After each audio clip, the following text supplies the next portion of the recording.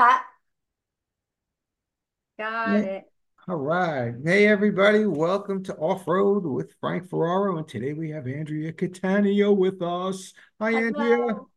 So happy to be here again. Had so much fun with you last time. Thank you for asking me back. We Oh, have so much to share. it's so funny because that was really one of the most popular interviews we had. At least for me in a while. We had thousands of views and people really, really like content and where it could be and where it can go. So I'm so glad that you came back. And for those of you who maybe didn't see it last time, Andrea is a partner in a law firm in New York City, Mitchell, Silberg, and Knupp. And they've been around quite a long time. And Andrea is In quite, 1908. yeah, quite a long time. That's over 100 years. Mhm. And Andrea is one of the partners there, and she's a fantastic deal maker. Been on Wall Street for years. I know her very, very dearly, and I'm really, really glad that she has time to share some of the things that she looks for in companies that want to enter the capital markets. Now, a lot of times people ask me, well, what kind of company is this? And what kind of companies enter the capital markets and why? And why would somebody want to do, certain things? And you know what? There's a reason for everything. And going from the road shows from year to years, seeing the different companies, we've seen so many companies come, prosper, and go right ahead, and we've seen And so many some companies struggle. haven't, And right? some struggle. They're doing And it because they might and not know which way to go. yeah. So what are some of the things that you look for when you want to get involved in a company, or a company has an idea and wants to get into the capital markets? What's some of the things that you look So for great success? question. And, it really brings me to when should a company actually be looking for outside financing? And lots of times, if an idea person, a company that's early stage, thinks too quickly that they need to raise money, my guidance is usually prove out your business model first. And if with your own blood, sweat, and tears, your own few dollars, maybe some friends and family, prove that your business model works and get a good management team, or at least get some advisors that are willing to come on to assist you at the beginning.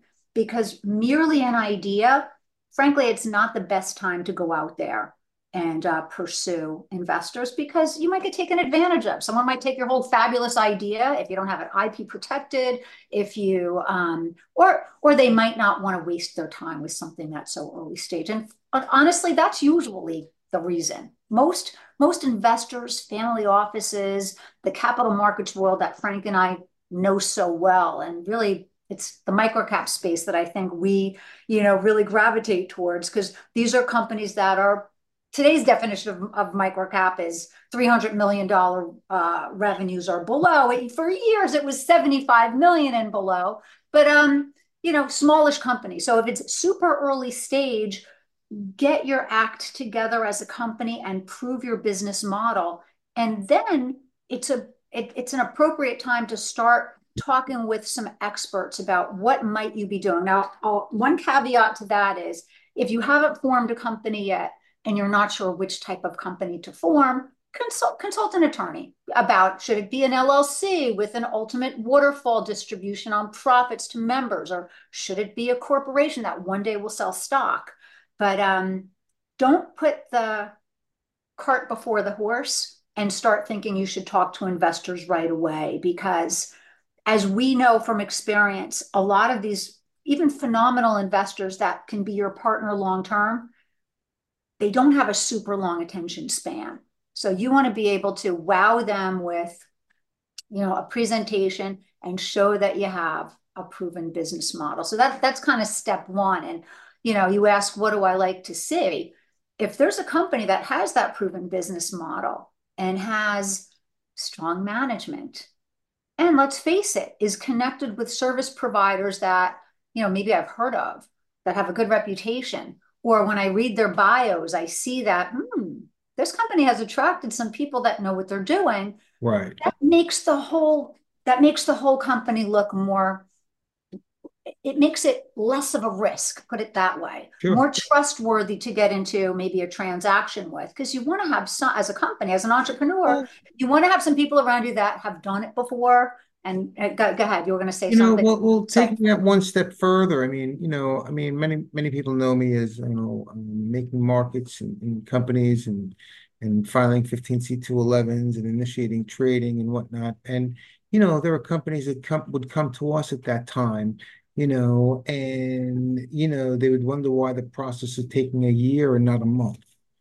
And there's a big difference. Well, if you come to me with a registration statement and your lawyer, is and you're well represented, guess what? That goes really, really quick. If you Sure. come to me with unaudited financials and a lot of questions aren't answered, it's going to take a while. I Yeah, mean, for it's a sure. process. It's going to take a while, so, you can only handle so many a day, as Absolutely. you wish you had a way to just kind of get to the right ones, but you have to go through them all, so to speak, and and that's what makes it fun. That's what makes it interesting. Definitely. It I mean, definitely makes it that's fun. the fun part of the job, no You doubt. did a beautiful fast forward to, a company that might have put a registration statement together already. So this would be a company that, it's a corporation. They have probably raised some capital before, maybe in a private placement, relying on exemptions from registration. And there are many. A company can rely on Reg A these days if they want to crowd fund, or Reg CF, or Regulation D. I mean, I was always, I was 506 of always, Regulation D. I was always a fan of a Reg D offering. Yeah, Always a fan of a Reg D offering. However, I mean, and that's another thing. I mean, that's when the companies now really need to consult some pros, because that's where, you can raise some money. And if you do it with the right registration statement or the right entity, you can really be successful at it. And this is, this is something that I'm sure you share with your potential sure. clients every day. Yeah. That reminds me of some really expensive mistakes that companies have made when they thought, what, I could do this. I've seen a private placement memorandum. I'm just going to go to, a few people and raise some money. And here I see a subscription agreement and some other, companies offering. Let me just copy a lot of that. And, the risk, I'll give you an example of, and I've seen it so many times, it's sad to say, where a company will have raised some money, used the money in whatever growth objective they were seeking, and then one of the investors, 6 months, a year later, is really wishing they had their money back. Like, oh, I invested money in this company and all this great stuff was going to happen and it didn't. And my daughter's getting married. I wish I had that 100 grand back. And here she goes and talks to a securities lawyer, and they say, well, gosh, did they file a Form D? This company, it looks like it was relying on, Reg D of, Rule 506B of Regulation D of the Securities Act of 1933. And I'm looking on Edgar. It doesn't look like they filed a Form D. Oh, Maybe they didn't blue sky. Let me do a little further investigation. Where are you? You're in New Jersey. There was nothing filed in New Jersey. Well, you know what we have here? We've got a securities violation. And you, my investor friend, my client, you can ask for a rescission. What's a rescission?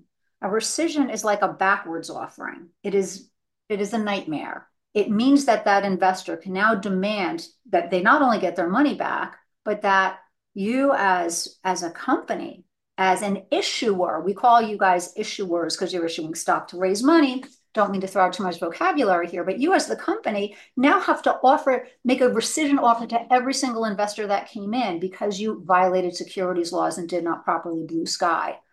You might not have thought that that could happen, but guess what? It could.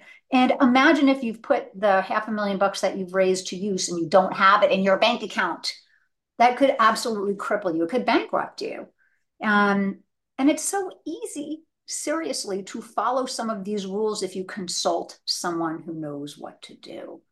You don't have to go to the biggest law firm. Go to someone you trust. Give me a call if you can't afford someone that's been doing this almost 30 years. There are people out there, there are services out there that are more affordable just to get you on track so you don't make these grave errors that could so come back to bite you. And really diminish your chances of being able to have the successful business that otherwise you could have had.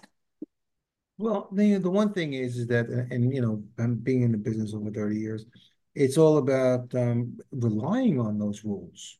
You know what I mean? I mean, if you're going to actually go out and sell stock to the public, you have to do it relying on certain rules, whether it be a 506, again, Reg A, 506, S1, whatever it is. I mean, Yeah. those are the rules. And that's the rules of playing the game. I mean, if you don't Yes. do it that way, it's kind of hard to play the game that way, So I love rules chatting are with you important. about these things because since I know you going on 30 years, I'm Yeah. serious, it's that long. Yeah. Maybe it's 25, since 98, 99, for sure. It was that long ago. Yeah. You made markets in over 1,000 stocks. I don't know how many. It's so maybe 2,000, a lot, huge About a number. thousand over the years. Yep. Yeah, it's amazing, truly amazing. I mean, I've probably done 200 capital markets transactions, give or take, taking companies public 7 or 8 different ways from reverse mergers, de-SPAC, IPOs, dual listings. There are just a lot of it. The 15C to 11, how many? I mean, think of how many we did, private companies that wanted to, become trading. It's I'll never forget. I was sitting there at Citadel Securities, and Mike Studer turned around and filed a 15C to 11 for the Nasdaq stock market. wow. The next day, I get a call, and the next thing you know, we're trading, and Nasdaq stock market is NDAQ trading on the bulletin board. I mean, this was You're incredible. And I knew you then. bizarre, Yes. it turns out it was some pretty cool times. We did a lot of cool stuff back. No doubt. No And doubt. between the online trading and the ECNs and really watching the whole market kind of develop. Um, And it really is still available. It's a little bit complicated, and a company needs to know what to do. And what I just want to mention is, if you're a company you want to sell stock, you pretty much have two broad choices. One is you register shares with the Securities and Exchange Commission, and you're going to need audited financial statements. It's expensive. We could go through all of that. But the other choice is you rely on an exemption from registration. And that's just to give you a little more meat on the bone of what we've been talking about. The exemptions are, Regulation A is a beautiful exemption from registration, and it's evolved, and we could talk about that for 8 episodes. I mean, about what's available to companies in terms of equity crowdfunding. Now, Regulation D, 506. I remember we used to do 504s a lot back in the day. yes, For a company to I raise remember. $1 million free trading shares, it was abused, unfortunately, and I don't see 504 being used much at all. But really know the broad categories of, you got to register, or you have to be able to rely on an exemption. And you talk to people in the business, talk to an attorney, talk to an accounting firm, start getting a feel for what might be best for you. And there's tons of good information available online. I'm happy to share too, some of the basics, so you can start deciding what makes the most sense. So I just wanted to kind of interrupt with that because I want to be clear. I know our audience is probably made up of all levels of entrepreneurs, right? Early stage, Absolutely, people who have absolutely. brought 5 companies public. It could be. We want to make sure we're not alienating anyone in the audience. I think we're pretty good. I think we're pretty. No doubt, no doubt.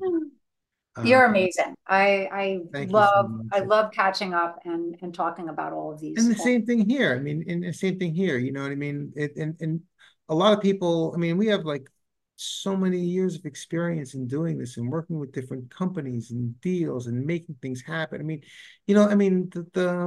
just recently. I mean, this last deal, which is kind of cool.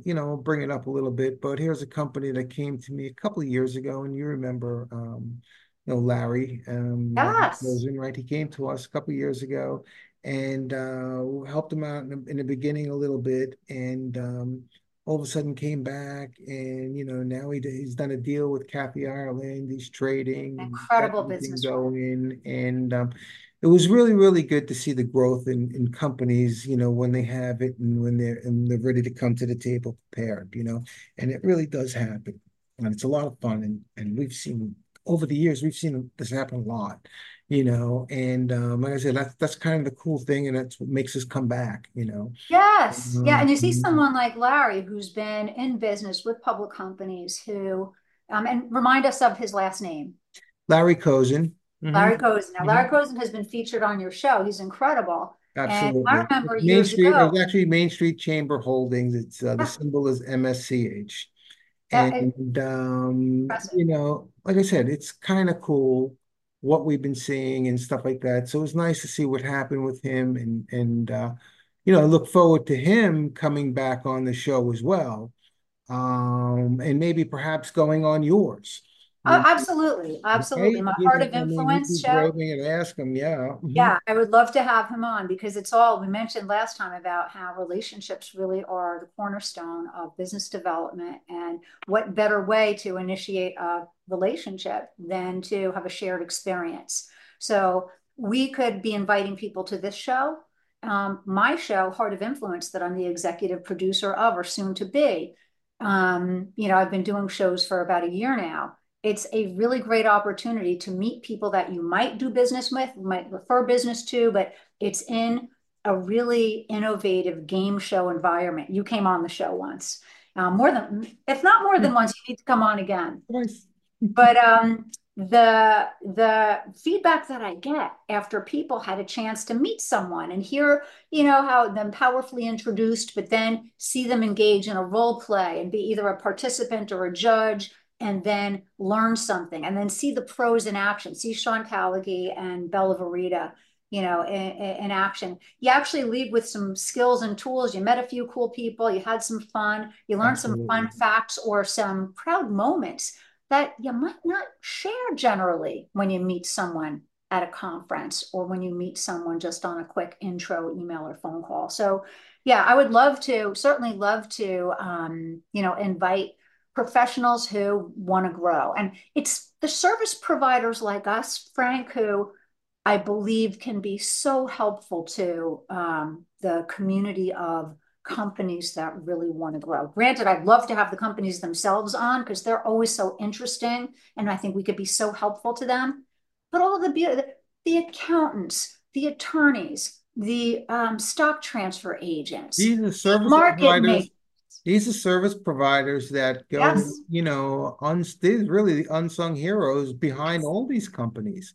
And you don't realize it, how important it is to having a good accounting team. You have to have your financials done at a certain time, and they want it, it's deadlines, it's a lot, and it's What inspired you, Frank? How did you get into this business? Was it a person who, turned you oh on to my this world? I gosh. never knew Oh, how this we're really we're happened. we're we're really gonna have to touch base on that in another episode,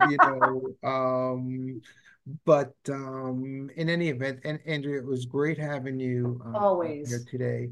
And yeah, next time we can talk about some of the different offerings that we've done for different people, some of the successes and whatnot. And I think a lot of people would love to hear about that, because we've worked with some pretty amazing people over the years. And so I think we should share some of those stories, and I think people will really like that. So, Phenomenal. So let me correct you. You left a syllable off of my surname. It's Mitchell Silberberg and Nup, also known as MSK. oh, My email is ajc@msk.com. Also on personal, it's Andrea_Cataneo at yahoo.com. And you see my cell phone number. I am textable and reachable. why don't Um, you what's your cell phone number for our podcast viewers? Oh, very good. It's 973-202-3049. Here to serve, here to give more than I expect to receive in return. And guess what?